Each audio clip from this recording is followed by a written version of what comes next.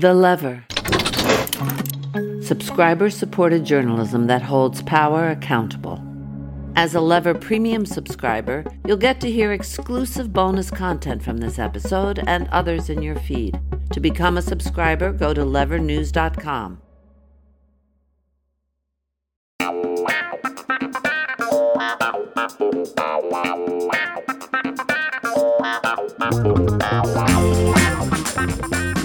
Hey everyone, welcome to another episode of Lever Time, the show where we're going to dismantle the Supreme Court, one Federalist Society judge at a time.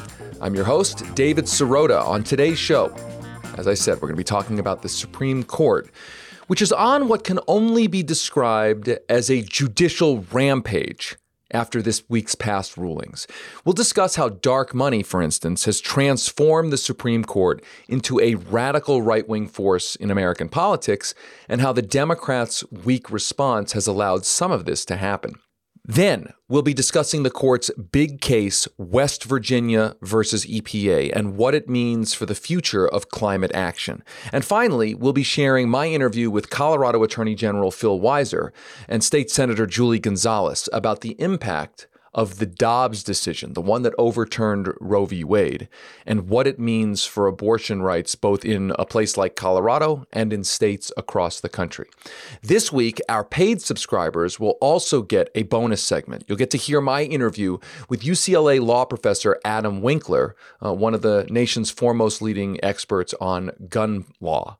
Adam and I spoke about the court's decision on the New York gun rights case and its implications for gun laws all over the country. A reminder for our free listeners, head over to levernews.com. Please become a supporting subscriber there. That gives you access to our premium feed, plus a whole lot more. As always, I am joined by producer Frank. What's up, Frank? Not much, David. I'm feeling a little bit better at the top of this week than we were at the end of last week. And, you know, we've had a lot to do here at the Lever. So it's good to have somewhere to put all of this frustration and anger. It's pretty dark right now. I mean, it's a judicial rampage is really what we're in the middle of. And I think it's been jarring to a lot of folks, understandably so. I mean, I think the weird thing is, not weird, but the thing is that people feel shocked by things that they knew were going to happen, right? The Roe overturning, I mean, that was literally telegraphed to us. Why do you think so many people seem not just angry about it, but almost in a state of shock, even though we knew it was coming? You know, I think in their core, people are optimistic and hopeful, and there was maybe this tiniest shred in people's hopes that maybe this ruling wouldn't be as severe as we originally thought it would, or it would have changed by the time the decision actually came down. Yeah, I feel like the leak of the draft was actually almost like calling their shot, like Babe Ruth getting up to the plate and pointing into center field and then hitting the home run there. Like, I think some people hoped that the leak would deter the ruling that would come down, but instead it was like they called their home run, their apocalyptic home run. Obviously, I'm not happy that that the extremists on the court hit the home run. No, we're definitely not happy about it. And I just want to take a second to acknowledge that, you know, this episode we're going to be talking about the Supreme Court. We're going to be talking about a bunch of rulings, but obviously the one at the top of everyone's mind is this Dobbs decision and the overturning of Roe. But I just wanted to take a moment to acknowledge that, you know, David and I are two men. And while no one needs to hear our take on what the impact of this decision means, we're going to be offering as much contextual analysis as possible, but also acknowledging that we cannot come from a place of lived experience as far as being personally affected by this decision. I also want to take this opportunity to speak to any men who might be listening to say that, you know, while no one necessarily needs our opinions about what's happening right now, people do need us to stand up and speak out. And it is our responsibility to show up in a moment like this. Yeah, that's absolutely true. So dudes, do some listening and try to be as supportive as possible, if you can, to push back on this kind of ruling. Now, I think we need to ask the question, why are we here? And I want to start the show with just give you some thoughts on why I think we're here. And there's some painful truths to this. This did not happen spontaneously. This did not happen randomly. This was not an accident. And by this, I mean all of these rulings. The Supreme Court being on its rampage is something that the American right has been plotting and participating in and creating for the last 50 years. We're here because of the way that both sides have differently conditioned their voters to expect or not expect things from their politicians. For many, many years, conservative media, the Fox Newses of the world, talk radio and the like, have conditioned Republican voters to demand specific things from their politicians and to hold those politicians accountable. And thus, there are these rulings coming down. That is the product of that. By contrast, the Democratic media machine, from MSNBC to NPR to the New York Times to the Atlantic, that whole kind of left of center elite legacy media, plus the Democratic Party's political apparatus, that blob has conditioned Democratic voters to demand nothing from their politicians and never hold their politicians accountable. Thus and so, we're here at this moment where, when the overturning of Roe came down, the ruling came down, you had the situation where, in the face of the overturning of Roe, you had Democrats essentially saying, we can't do much of anything. Joe Biden giving a speech effectively saying, vote harder in the next election. And them not really doing much of anything other than sending out fundraising emails, because the Democrats expect that their voters aren't going to demand that they do anything about this now, because that's what they've conditioned Democratic voters to do in situations like this. Never demand anything. And meanwhile, the Republicans are celebrating the fact that their base demanded an attack on abortion rights. And after many, many years, their political leaders produced the repeal of reproductive rights in America. That's the asymmetry we are living in. Now, I think there's a silver lining here. I think the silver lining is that polls are now showing that the anger and frustration at the Democratic Party, not by the right wing, but by good faith, rank and file Democratic normie voters, is real and going mainstream in a way that it hasn't been real or mainstream in my entire lifetime. And the reason I think that's a good thing is because amid all of this darkness and all of these terrible rulings, one thing we know is that the best things that have ever come out of the government and out of the Democratic Party have come out of the government and the Democratic Party because people were pissed off. Think about it. Social Security, Medicare, Medicaid, the Civil Rights Act, the Voting Rights Act. These things did not happen because nice politicians woke up one day and decided, hey, I'm going to be a nice guy. I'm going to pass the Civil Rights Act. Like, that is not the way it works. Those things happened from Democratic presidents because those presidents were forced kicking and screaming to do those things because they were afraid of the electoral consequences of not doing those things. So when you see a poll that shows, for instance, an NBC poll, 66% of Democratic voters want their politicians to push for big transformative change, even if it risks not passing those changes. When you see a poll showing a plurality of Americans don't buy the Democrats' argument that the president has no power to do anything. When you see the polls showing only 25% of young people approve of the job that Joe Biden is doing. Taking all of that together, what that I think shows is that people are not having it. They're not having it. And there was this clip that played on MSNBC. It somehow slipped through the MSNBC filter. it was a live clip where they interviewed a protester after the overturning of Roe. And this protester put it really, really well. So I received a text message from Joe Biden's campaign yesterday saying that the Supreme Court had overturned Roe versus Wade and that it was my responsibility to then rush $15 to the Democratic National Party. And I thought that was absolutely outrageous because my rights should not be a fundraising point for them or a campaigning point. They have had multiple opportunities to codify Roe into law over the past 20, 30, 40, 50 years, and they haven't done it. And if they're going to keep campaigning on this point, they should actually do something about it. That, to me, is the right response. To say, we're sick and tired of the Democrats saying that they can't do anything while this horrible right-wing assault is happening. They run the government right now, or at least the lawmaking apparatus of the government. There's plenty of things that the Congress could do, that the Biden administration could do, that state legislatures could do. And we're going to talk about that on this podcast here in our segment about the Roe ruling. There's plenty of things that they can do. And it's good to see that more and more people are recognizing that. I'm feeling actually good about that. Maybe I'm clinging to that too stringently as some shred of good news. I'm desperate for a shred of good news, but I think that's good news, don't you?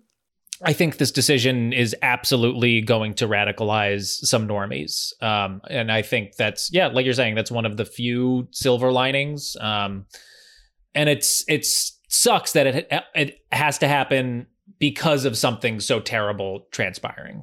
To me, that's the silver lining.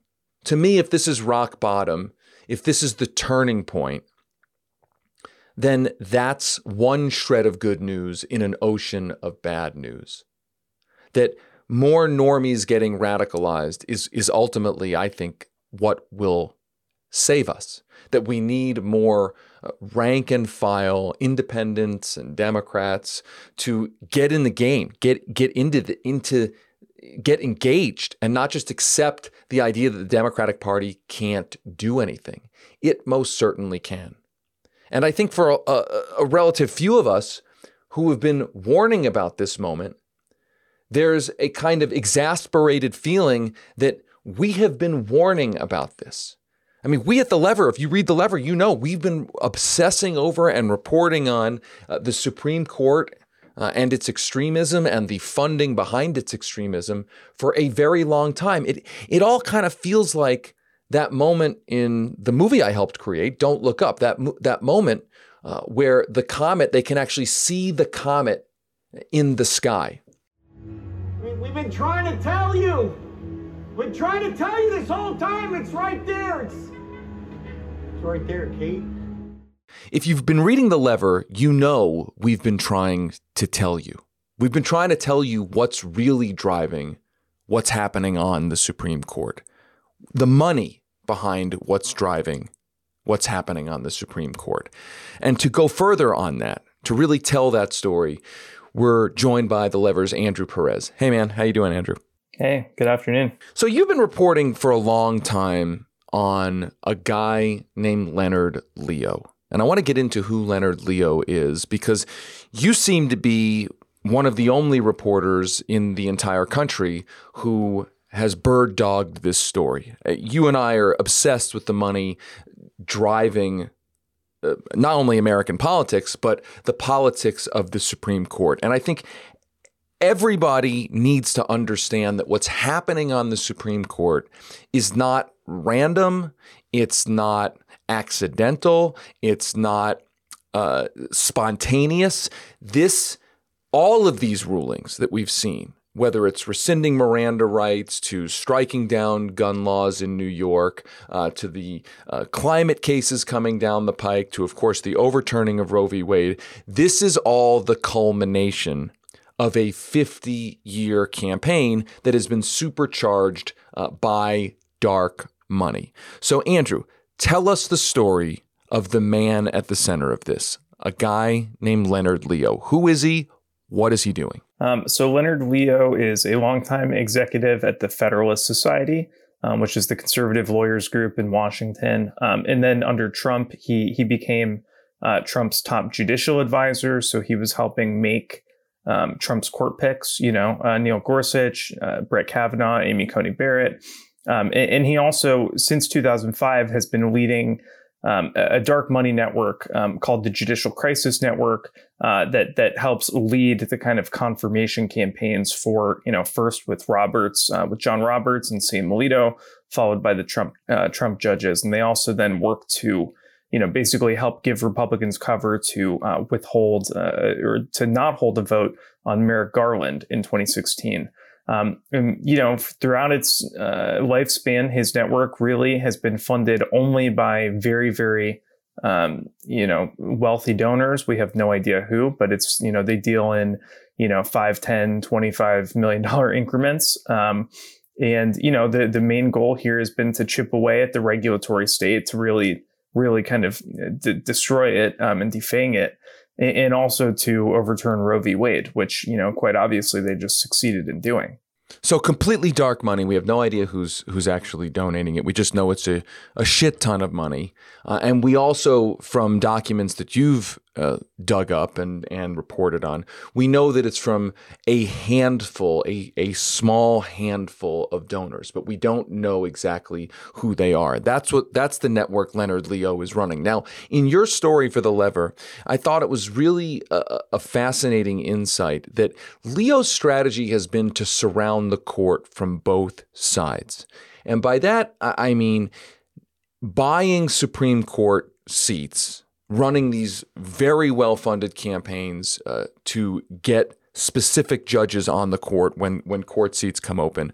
But also then the right-wing dark money network has funded the Republican attorneys general who often are bringing the cases then to the court. Explain how that part of the process works. Yeah, so Leo's network is basically the biggest funder long-term of the Republican Attorneys General Association, which, works to elect Republican AGs, and it also sort of functions as a policy hub where they all kind of get together and say, like, okay, we're going to sign on to this case, we're going to submit this brief to the Supreme Court or to other courts as well. And so, they're the chief funder of the Republican AGs. And, you look at who actually led the abortion case at the Supreme Court, it's got the name of Thomas Dobbs on it. He is not involved. It was the Mississippi Attorney General, Lynn Fitch, backed by 18 other Republican AGs. And so, they have been financing the Republican AGs, but they're also then, Leo's network is also then funding a bunch of nonprofits that are also filing their own briefs in these cases. Like in the abortion case, you have Mike Pence's group, former Vice President Mike Pence, Advancing American Freedom. You have the Becket Fund for Religious Liberty. Really, you could go on and on with this, but it's a pattern that we saw just we did a very quick deep dive, and it stood out immediately. Andrew, can I ask you something? And I'm sort of doing my producer job here because a lot of things might have changed by the time that this episode comes out. So what other major decisions are we expecting from the Supreme Court soon? Sure. Well, by Wednesday, we could see the Supreme Court. They're widely expected to rule in the case on West Virginia versus EPA. The point of that case is to really undermine the EPA's ability to regulate carbon emissions at all. Say that they can't do that right now, that Congress can't delegate their authority to regulatory agencies to really actually write laws. Anytime they're saying that anytime the government wants to regulate a new pollutant, that they need to basically get legislation from Congress, that Congress needs to specifically authorize it. And that's a case that was brought by the West Virginia Attorney General and 17 other Republican attorneys general, who again are funded first and foremost by the Leo network. We looked at another group filing a case in that, or filing a brief in that case. The New Civil Liberties Alliance is also funded by the Leo network. Another case that's going to come down is the Remain in Mexico case, where Republican attorneys general from Texas and Missouri are trying to force the Biden administration to maintain this policy from the Trump administration requiring asylum seekers to stay in Mexico while they're waiting for their asylum hearings. And so obviously that's more Republican attorneys general, and they're being backed by another 19 Republican AGs, as well as Mike Pence's nonprofit, Advancing American Freedom, which again is funded by the Leo Network. What, if anything, can be done about this? And how much awareness do you think people have about this? I mean, and I'll even go further. If there isn't enough awareness about this, why do you think that is? Yeah, it's really hasn't been covered that widely. There have been some profiles like of Leonard Leo, like there was an NPR one recently. And there's been like a New Yorker one and in a Washington Post one several years ago, but it hasn't really been covered in any kind of sustained way. I think that is a real issue here, other than outside of like smaller news outlets like Open Secrets or, the watchdog group CREW, Citizens for Responsibility and Ethics in Washington. It's basically been them and us covering the actual daisy chain of money that's getting thrown around here. As far as things that can be done, Democrats, their big kind of sweeping voting rights bill that they've, kind of chipped away at and then didn't pass. It did contain, at least initially, a measure that would compel disclosure of donors to dark money groups, to nonprofits that are trying to influence judicial confirmation campaigns.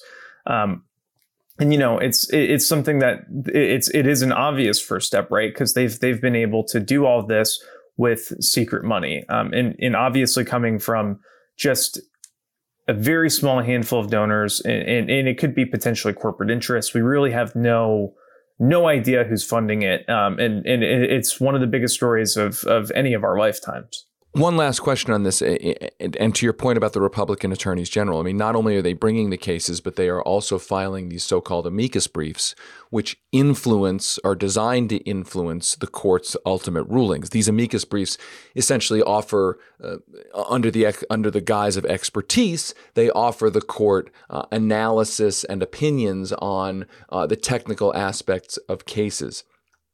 Is there anybody, in light of this entire network, are there any particular champions in the Congress who have shined a spotlight on this, who seem particularly motivated about this? Or is this just something, you mentioned this provision that was put into the voting rights bill that never went anywhere? Is this just something that the Democrats talk about? Or do you think there's folks in Congress and more of a motivation now to actually get something done, to at least bring this into the sunlight?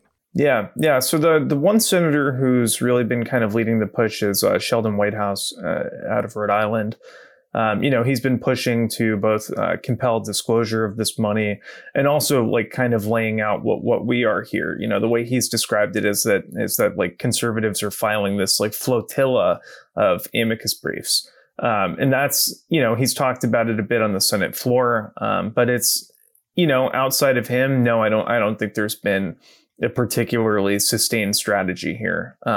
Andrew, I have one thought/question. Would it make sense to you that if people who are directing their anger at the justices who were part of this decision, like Gorsuch, Kavanaugh, Barrett, would it make more sense to be directing their anger towards someone like Leonard Leo, who it seems has a more influential role in getting us to this place? Yeah. I do think he should be a household name at this point, right? Like he did pull off effectively a judicial coup, right? Like Republicans have flipped this court from, what could very easily right now be a Democratic majority, right? If things go just very slightly differently. And by that, I mean, if Ruth Bader Ginsburg had retired, you'd be in a very different situation. If Democrats had packed the court, if they had put Merrick Garland on the court in 2016 instead of just allowing Mitch McConnell to withhold a vote on him, things would be very different. So, basically the Leo's network has really kind of used this court to set policy and drive our country far to the right in a way that that is really underappreciated. And yeah, I do think that people should know who he is. I mean, your point about Leonard Leo needing to be a household name it really resonates. Roger Stone has been a household name. The Kochs have been a household name. I mean, there's no shortage of villains who Democratic voters, liberals know. And yet Leonard Leo, the guy who arguably has had the most amount of impact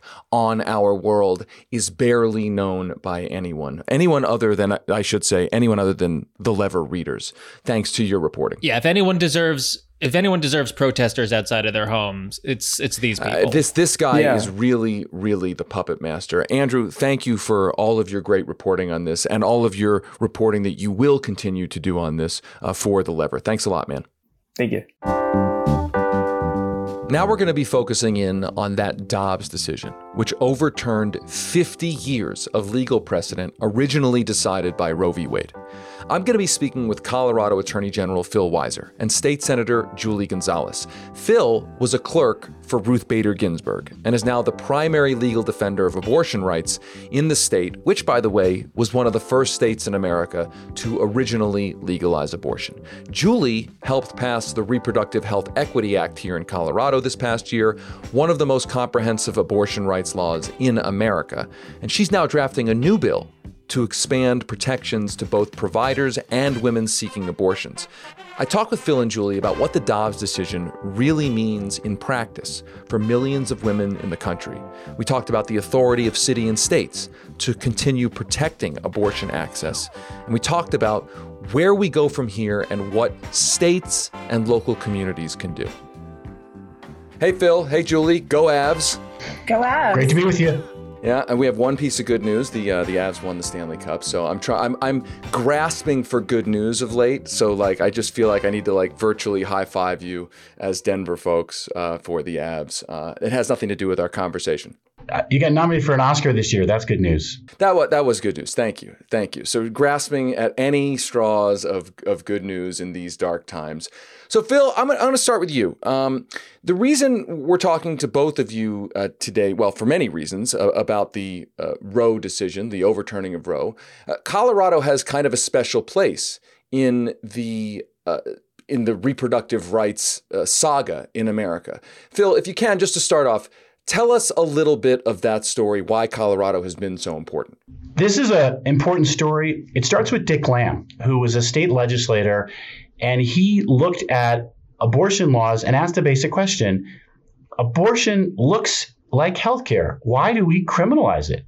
And he passed what was the first law liberalizing access to abortions. Now, the truth was, for years, this had been happening sub rosa in different ways, shapes, or form. But Colorado passed this abortion liberalization law. He was a Democrat. He was actually in the minority. The governor at the time, John Love, a Republican, talked to his daughter, who became a later Colorado Supreme Court Justice, Becky Love Corliss, and asked her as a teenager, what do you think about this idea of liberalizing access to abortion? And she related to me that those conversations that Governor Love had, the conversations Dick Lamb had, were transformative because people hadn't thought about this. Colorado liberalized access to abortions in the mid-1960s, early what became a wave before we got to Roe versus Wade. So Colorado, if I'm not mistaken, the first state to officially legalize abortion, legalize reproductive rights in America in the late 1960s. Is that basically what happened? Yes, I think it was actually the mid-1960s. Famously, California later liberalizes abortion access under Governor, yes, wait for it, Ronald Reagan. That was one of the other early eras. And this is an important point. We were seeing more and more states act in advance of Roe versus Wade. It was, I believe, in the mid-teens by the time we got to Roe versus Wade of states who had liberalized access to abortion. So I want to turn to Julie. Julie, in the state legislature this year in Colorado, our state legislature put in statute some protections for abortion rights. So I would want to ask you, what did the legislature do and what kinds of protections does it put in place against the ruling that came down last week? You know, the day that Texas enacted its 6-week abortion ban, Senate Bill 8, there was a rally that emerged spontaneously on the west steps of the Capitol. And, I showed up and there were a lot of people there and even a couple of my constituents. And they said, look, rallying, I get it. Like, that's important. We're going to rally. But they asked me, Jules, what are you going to do? And so we got to work right then and there, drafting what ultimately became the Reproductive Health Equity Act to ensure that our reproductive health care decisions, including abortion, can't be interfered with by the government. And so I was really proud to introduce that law and work alongside Majority Leader Danae Esgar and Representative Froelich. And out of the 61 Democrats within the Colorado General Assembly, all 61 voted for it. Every single Republican voted against that. That was signed into law by Governor Polis back in April of this year. And what it ensures is that if you want to choose to carry a pregnancy to term, that is your decision. Government can't get involved in that. If you want to access abortion care, that decision can't be interfered with by the government either. And so it is a really important protection for everyone, because we saw when Texas moved forward with its policy in light of the pending Supreme Court case in Dobbs, we saw that the potential of Roe versus Wade falling was a real threat. And so we acted, and here we are today. I'm so glad to be able to have those affirmative protections in statute. And yet we also know that there's still more work to do in light of the policies that we're seeing that seek to criminalize women in other states for coming to places like Colorado or the other 20 some odd states who still will allow access to abortion care, even in light of the Roe v. Wade decision being overturned. The way that those states are acting is dangerous and will lead to criminalization of patients and providers. And we have more work to do. Phil, I want to turn to what attorney generals, what that role can do, how positive or destructive a role that can play. You're running for re-election here in Colorado, a blue state. The Republicans are going to try to take you out. The Republican Attorneys General Association is probably going to spend a lot of money here. In terms of what this ruling does, what does an attorney general mean to all of this, both here in Colorado and elsewhere in the rest of the country when people are thinking about their votes for an office like attorney general? The attorney general is the chief legal officer of the state. When people have questions, what does this Reproductive Health Equity Act that Senator Julie Gonzalez worked on so masterfully mean in practice? It's our office that's charged with interpreting, with enforcing, and with defending this law. If you had a Colorado attorney general who did not believe in Roe versus Wade, who did not believe in the Reproductive Health Equity Act, you literally could disable this law from being implemented. People could disregard this law. People could attack this law and find the attorney general joining the attackers, not being a defender. Too often, people overlook why attorneys general matter. Now that Roe versus Wade has been overturned, and obviously we had another decision the day before around the Second Amendment, and we've been talking a lot in Colorado about gun safety too, those are two examples of what an attorney general does. An attorney general protects the people of the state, defends the laws of the state, protects people's rights. Obviously, as attorney general, I'm all in to defend reproductive rights.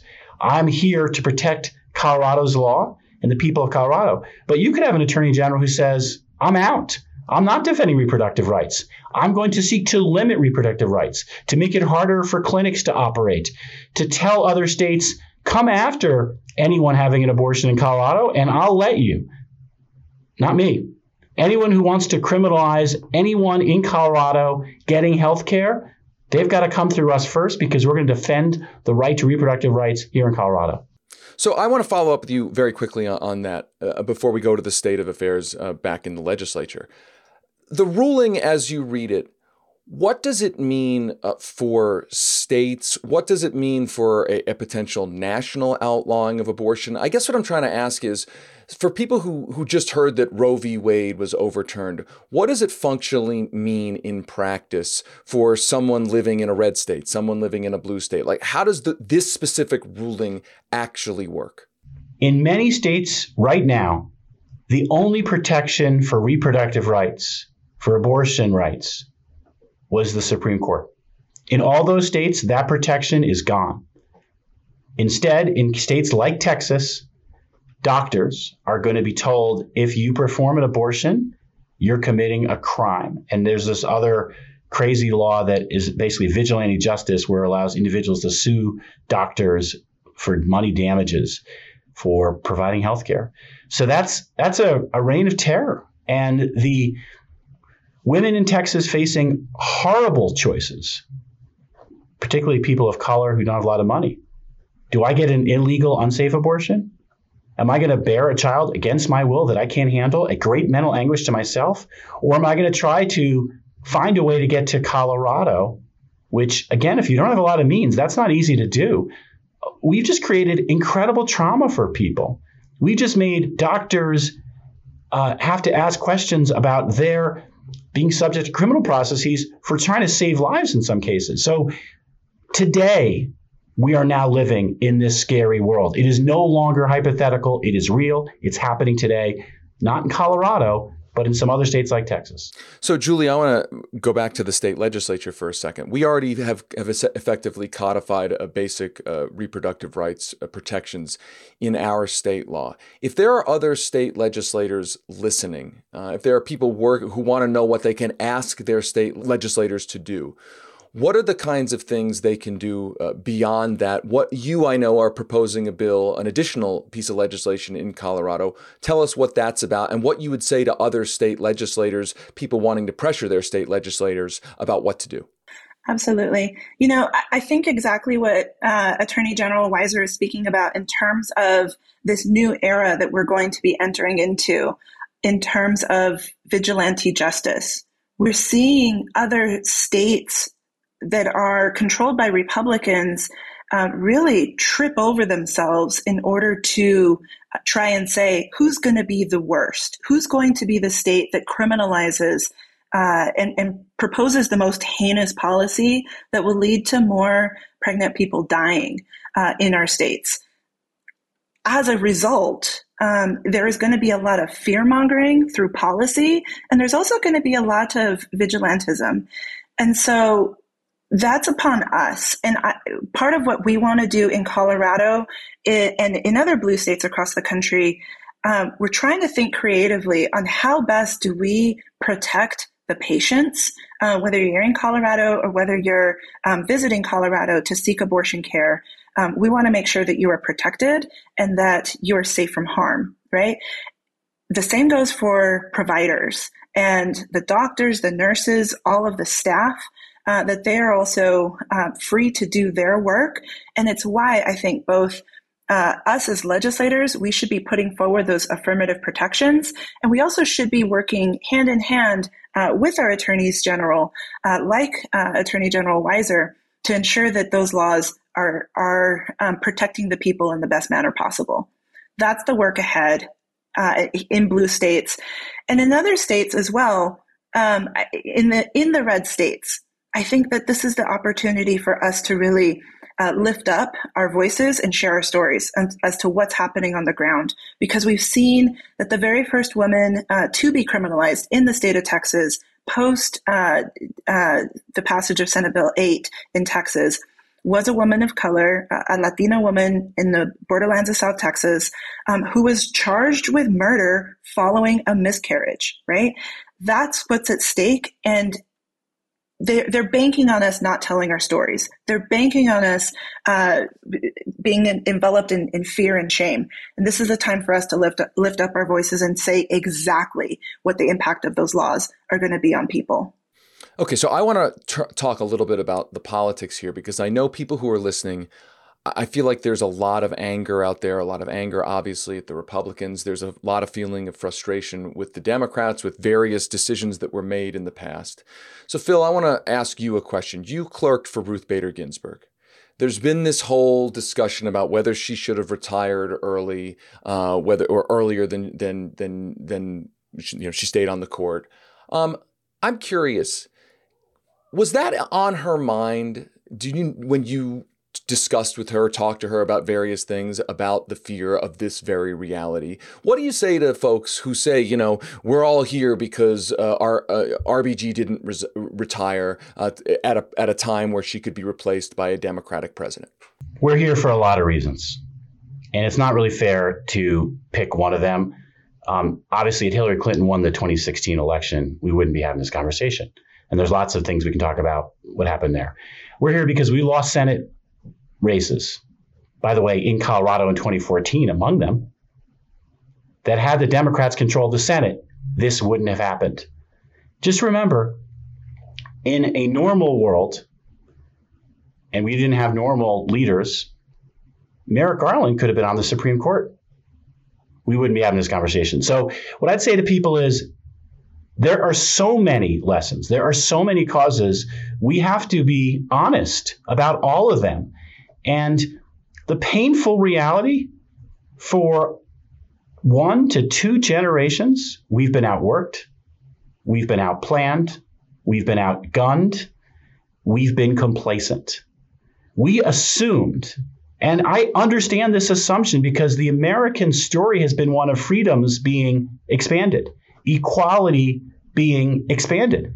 This decision and what it portends, which we should talk about for a couple minutes, is the opposite. This is freedoms being rolled back. This is equality being undermined. So people in some way refuse to believe this could happen. And so, Julie, I want to turn to you, and I want to play 2 clips for you, and I want to get your reaction to them, because I feel like these clips embody why a lot of people feel particularly misled and angry. This is one clip from 2007 when Barack Obama was running for president. Play this clip, Frank. Well, the first thing I do as president is sign the Freedom of Choice Act. That's the first thing that I... Okay, so he says that in 2007. In 2009, President Obama, in very early 2009, here's what he says at a press conference. Now, the Freedom of Choice Act is not my highest legislative priority. So my question for you on this is, I'm sure you're talking to a lot of people in your community who feel like they've heard that if we just vote for Democrats in the next election, they will finally codify Roe v. Wade into federal statute. That's what the Freedom of Choice Act that Obama was talking about there. What do you say to folks who remember being told that before, who feel kind of like, fool me once, shame on you, fool me twice, shame on me? In other words, what do you say to folks who say, listen, I've heard you tell me that, and the last time around, it didn't happen? David, I hear the clips, and it makes me think a lot about the promises that were made by politicians from both parties in regards to immigration as well, right? There have been a lot of frustrating points in our most recent history politically, where, quite frankly, the Democrats haven't always been as strong as we should be on issues that impact people's lives. It's why I moved from protesting outside the Capitol to legislating within it, because I realized that the community does the work of visioning, of saying, hey, this is what we want. And then the legislative work inside the dome is translating that vision into statute, into policy that can then be defended to protect people's lives. That's the work ahead. And I got to be honest, the Democratic Party hasn't always been strong enough in terms of being clear about how we will use power once we wield it.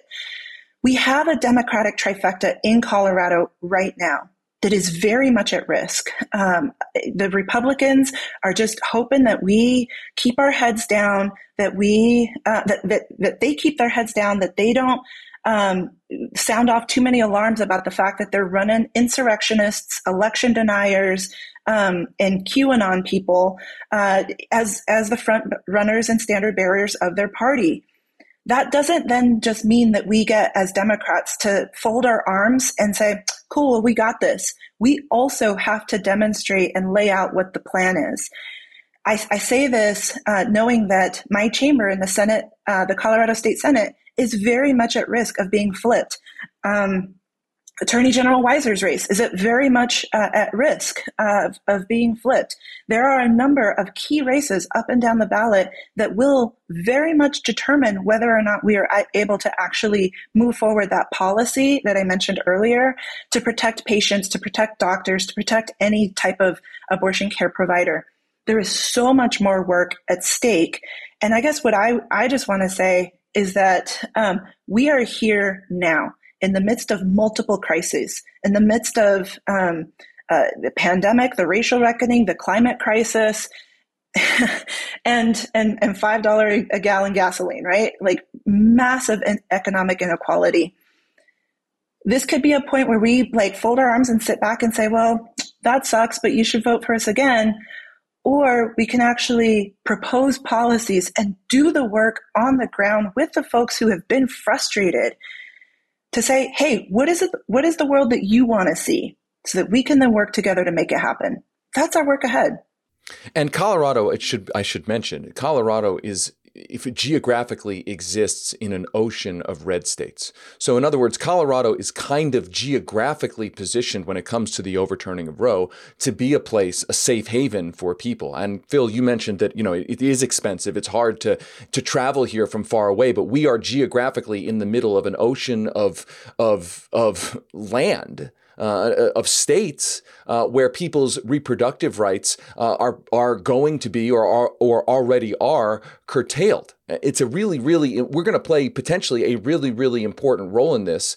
I want to turn one last question over to you, a legal question. You were a lawyer in the Obama Justice Department. It's a question about perjury. Colorado also, of course, playing a role in this ruling in the sense that Neil Gorsuch, unfortunately, came to the Supreme Court from Colorado. We're going to play a clip or two here of a couple of these Supreme Court justices who said that they believed that Roe was a settled precedent. They told the Senate this in their confirmation hearings. Senator, again, I would tell you that Roe versus Wade, decided in 1973, it is a precedent of the United States Supreme Court. It was reaffirmed in Casey in 1992 and in several other cases.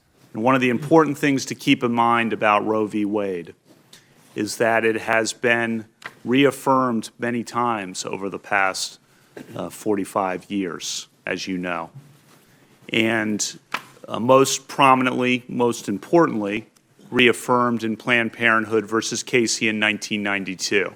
Senator, I completely understand why you are asking the question, but again, I can't pre-commit or say, yes, I'm going in with some agenda, because I'm not. I don't have any agenda. I have no agenda to try to overrule Casey. I have an agenda to stick to the rule of law and decide cases as they come.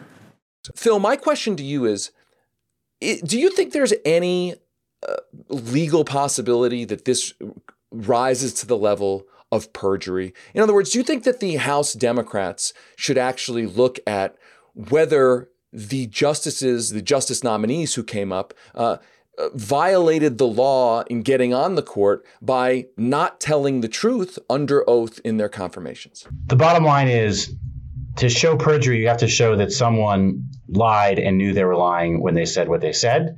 And the easy defense is, yes, they said Roe was settled law. It was settled law. They unsettled it. Full stop. And so this doesn't really lend itself to a legal remedy. I just want to underscore what the remedy is. It's a political remedy, and it's a remedy at the local and state level.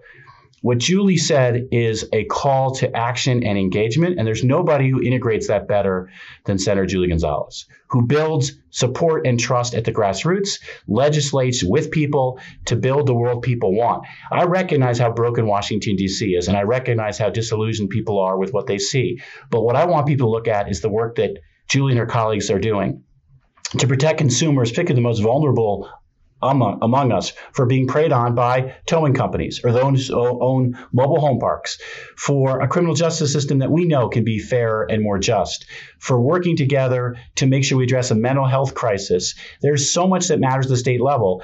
Julie also made a second point. The people running against me and others are not necessarily going to be honest about reproductive rights. We have to demand honest answers from everybody on these issues so people can make informed decisions.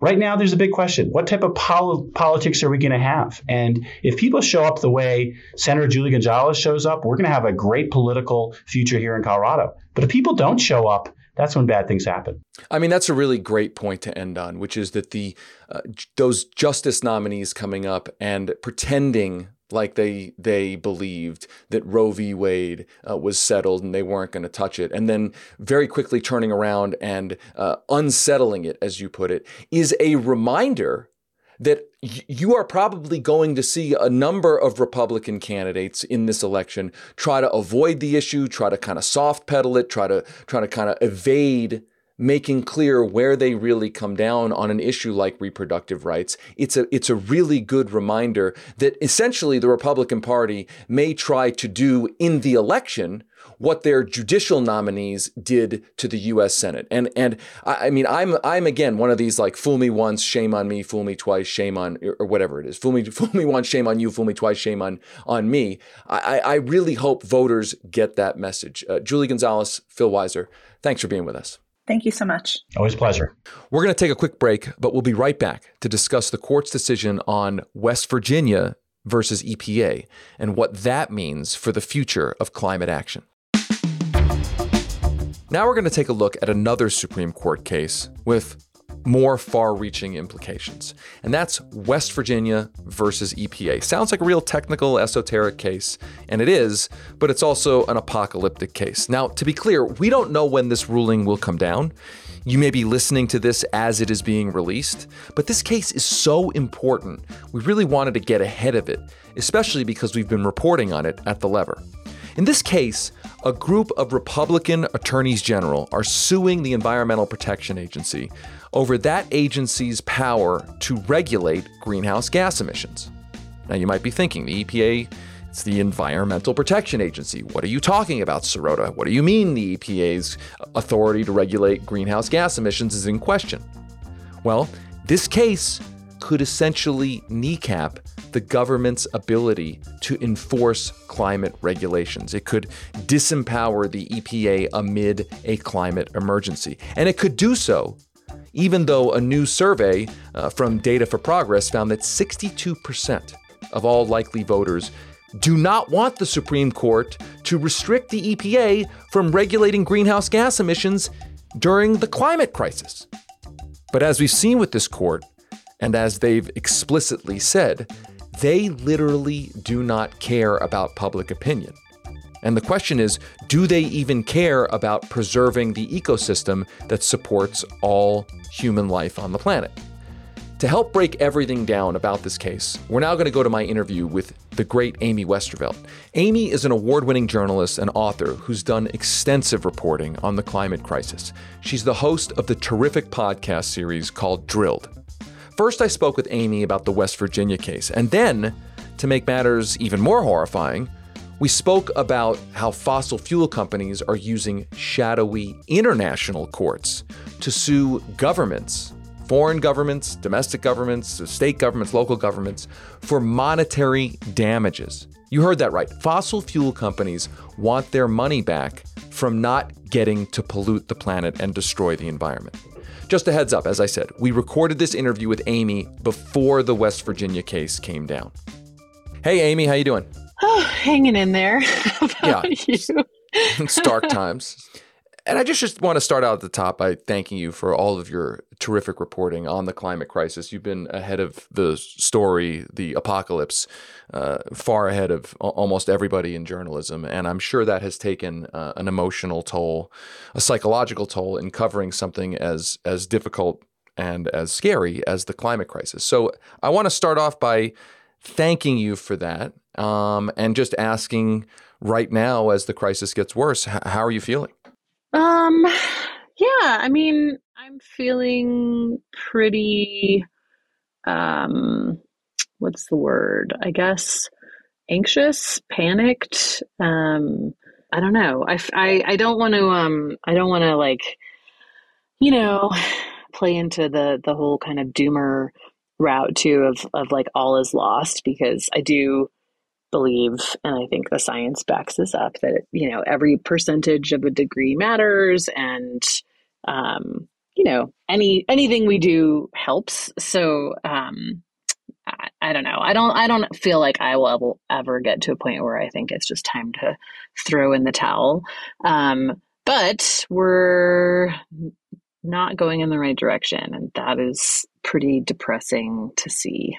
Yes, it's disconcerting, absolutely. And what we're going to talk about is about how there are forces at work trying to make us continue going in the wrong direction. And so I want to start with a discussion of what's at the Supreme Court right now. And this discussion is about, we're going to have a whole discussion about the legal attack on the fight against climate change. And I think the biggest thing on that right now is this case, West Virginia versus EPA. It is at the court now. To my mind, there's a lot of horrible cases coming down the pike from the Supreme Court.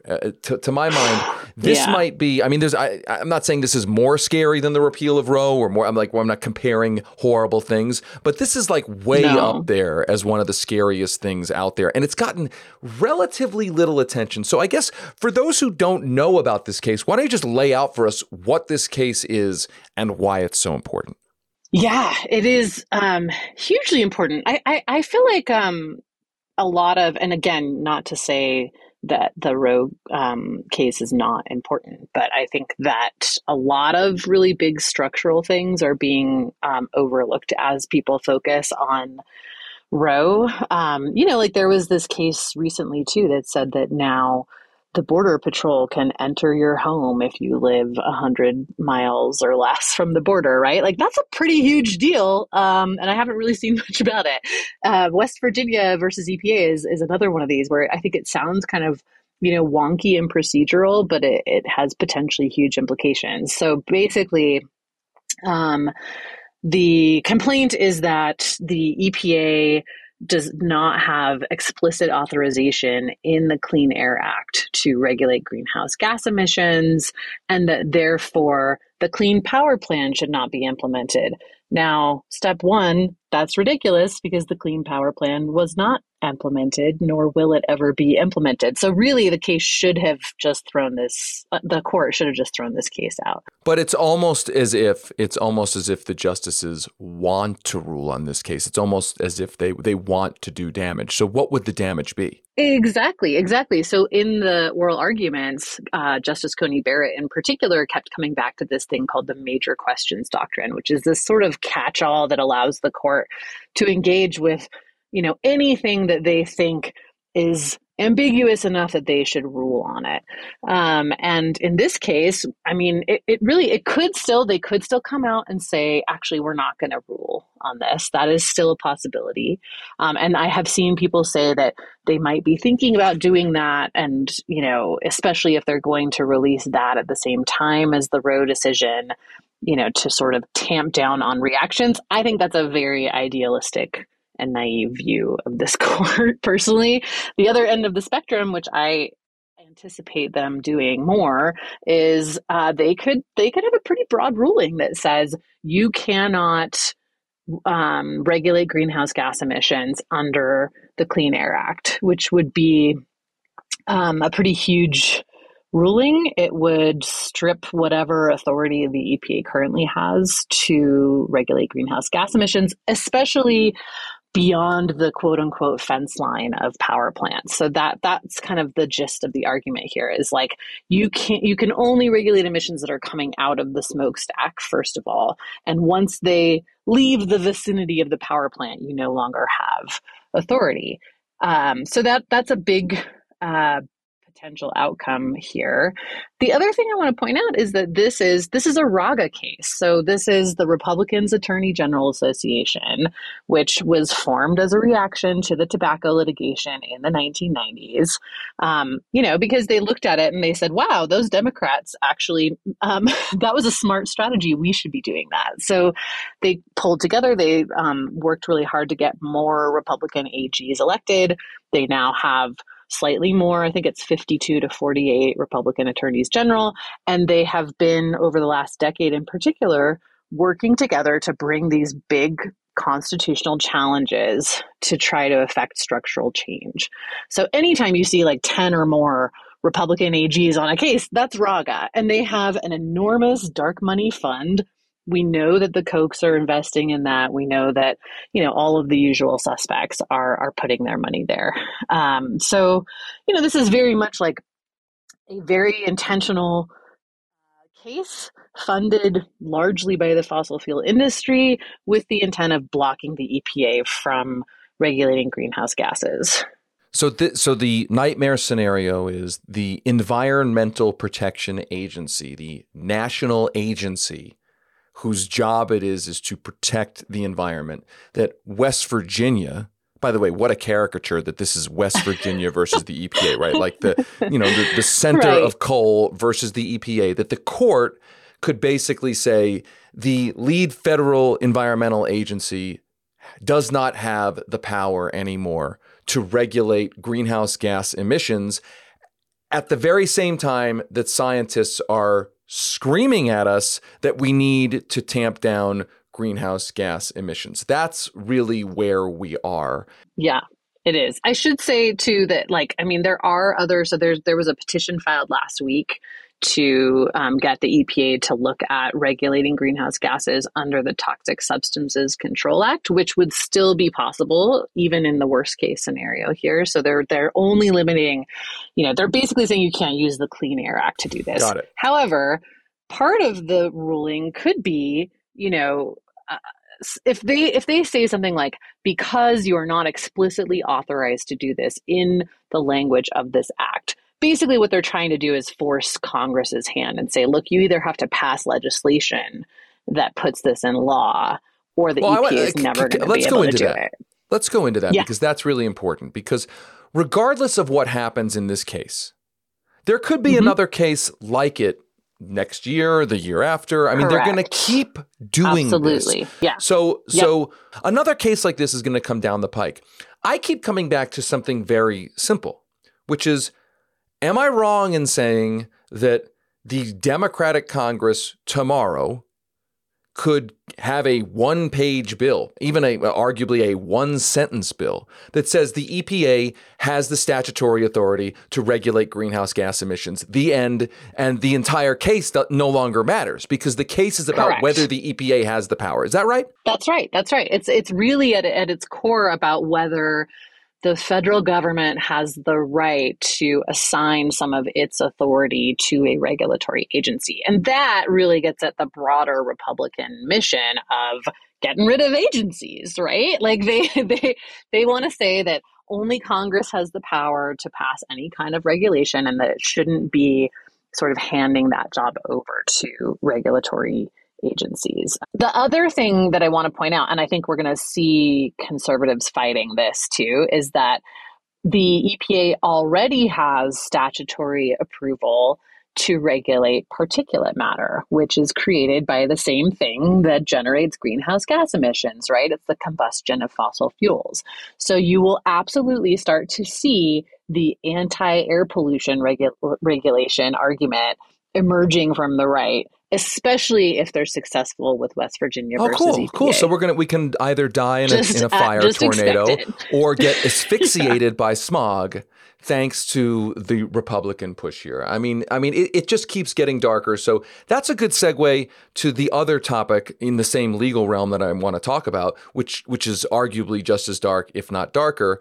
The effort to use international courts to overthrow, undermine, defang climate laws all over the world. I'm sure some people just heard that and they don't even know what I'm talking about. So explain to everybody listening in a way that we can all understand, what are we talking about in international courts? What kind of how can somebody go to an international court and overturn, my city or my state or my country's law that says we should fight climate change? How is that possible? It's totally insane. And every time I talk to people about this, I'm like, okay, so there's these secret tribunals, right? And they're like, whoa, wait, what? But it's true.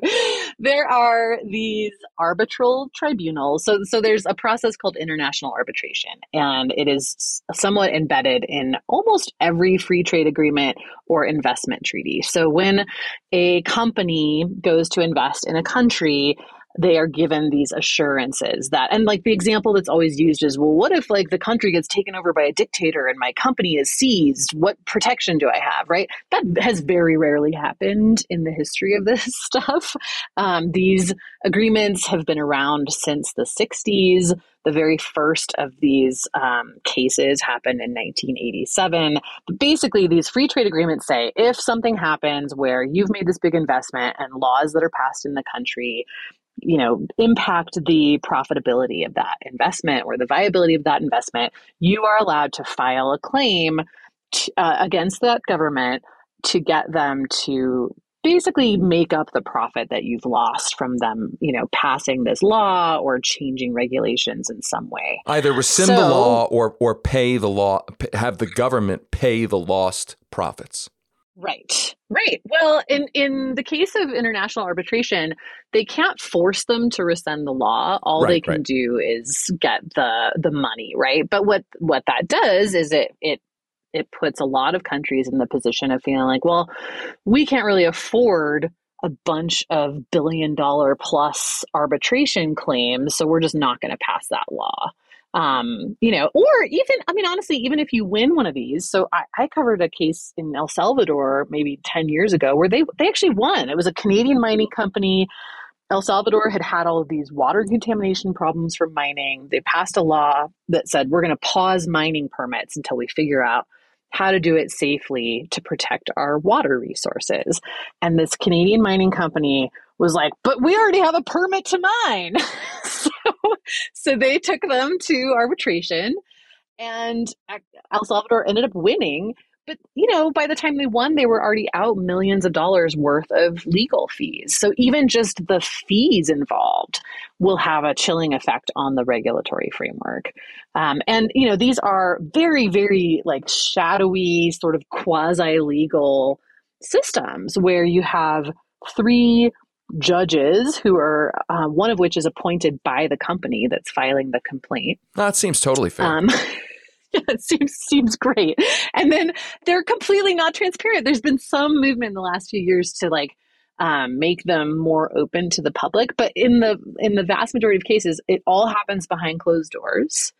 The people who are on this panel do not have to have any particular knowledge of the industry, environmental concerns, the country that this is taking place. All they have to know about is the arbitration process.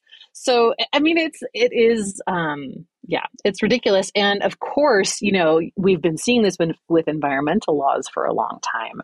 And the expectation is we will increasingly start to see it as a way to try to block climate policy. There's obviously a chilling effect. If a country, a small country, knows there's a threat of this, it creates a deterrent effect to passing environmental laws, laws to reduce greenhouse gas emissions, and the acceleration of these cases is real news. I mean, we at The Lever recently reported on a report that found that fossil fuel companies have emerged victorious 72% of the time in these cases already, and that there's this new treaty, the Energy Charter Treaty. It's not new, it's 30 years old, but has been ratified by 50 countries, mostly in Europe, that could give fossil fuel companies even more of a weapon to go into these international tribunals and essentially get damages.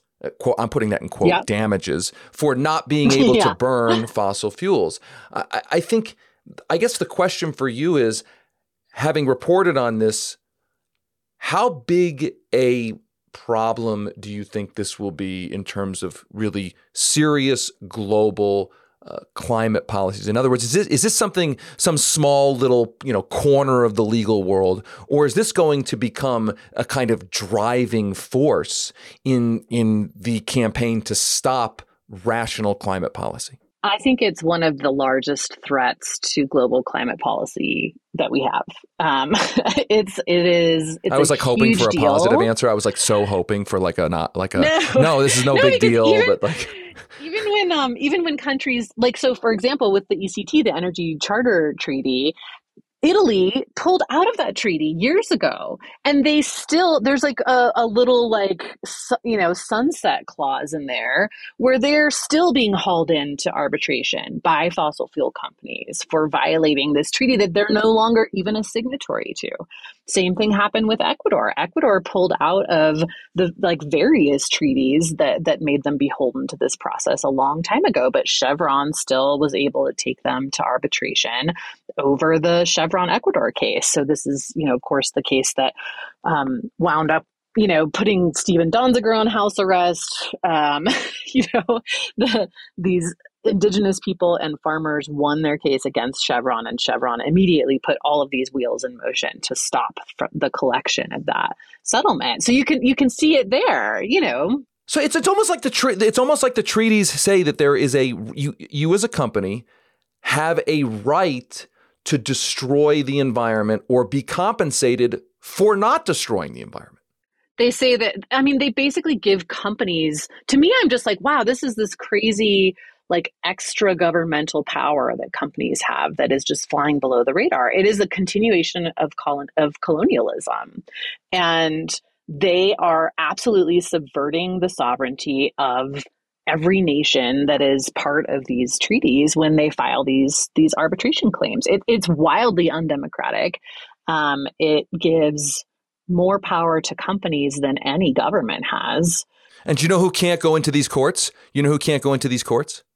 Like regular people can't go into these courts. Yeah. Like if my community is the one that the mine just destroyed my water supply, my community cannot walk into the ISDS court and be like, yo, the coal company from the foreign coal company that just came in here and built that mine and ruined my community's water supply, I need $1 billion to fix everything. My town cannot walk into the same court. That's right. That's exactly right. Yeah, it's enraging. And it's so, and then, like I said, it's, to me, I'm like, God, what is the solution here? I actually have been trying to talk to different lawyers to see, is there some way to litigate the legality of these agreements? Because I don't understand how they're not these arbitral panels are not imbued with I don't know. They're not a court, really. They're not any country's court. They're this sort of weird thing that exists above every country's court. It's the enforcement mechanism. The enforcement mechanism, as I understand it, is sanctions.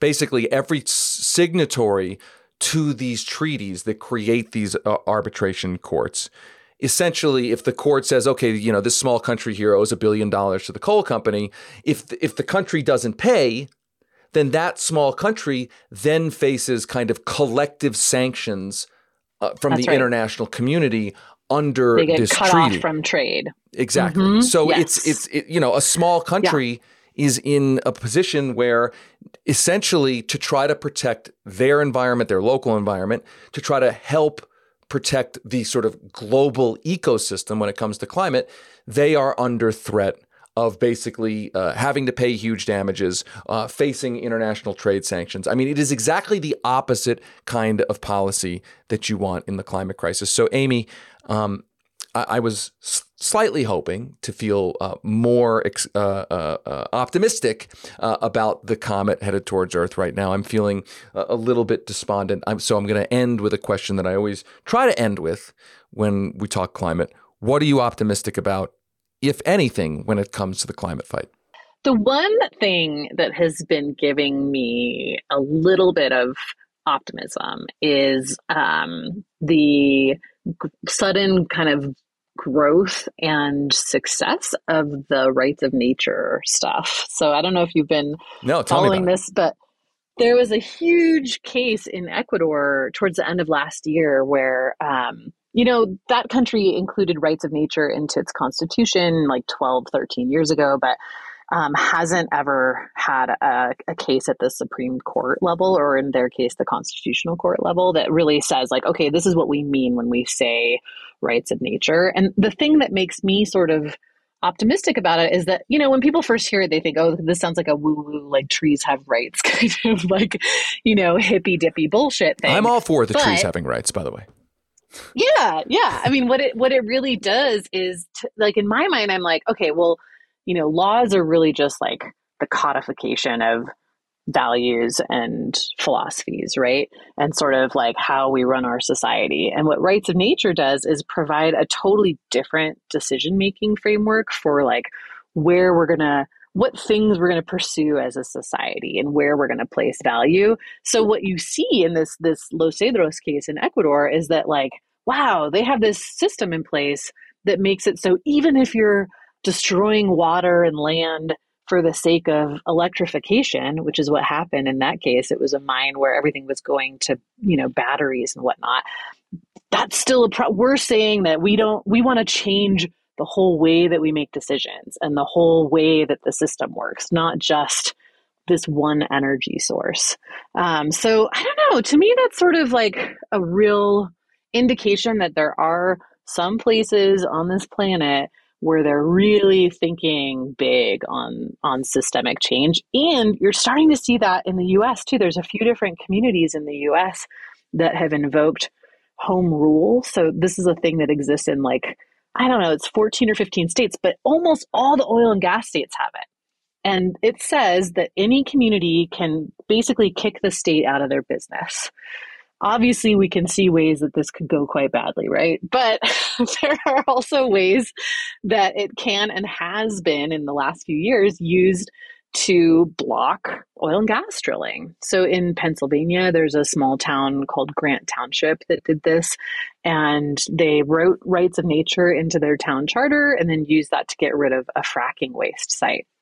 The state is now suing them, partnered up with the oil and gas company, just in case anyone has any questions about how in bed with the industry the state is there. But they're really fighting. And to me, I'm like, this is interesting because there's something about it that's very appealing to libertarians too, in this way of like, taking things down to like real local grassroots level and like that is extremely encouraging. The question ultimately can't be answered right now, but the question is, will that continue and will it be fast enough? Amy Westervelt, thank you so much for being Amy Westervelt and doing the work that you've done and for helping us understand what is happening right now. Thanks so much. Thank you. That's it for today's show. As a reminder, our paid subscribers who get Levertime Premium, you get to hear our bonus segment. It's my interview with UCLA law professor Adam Winkler.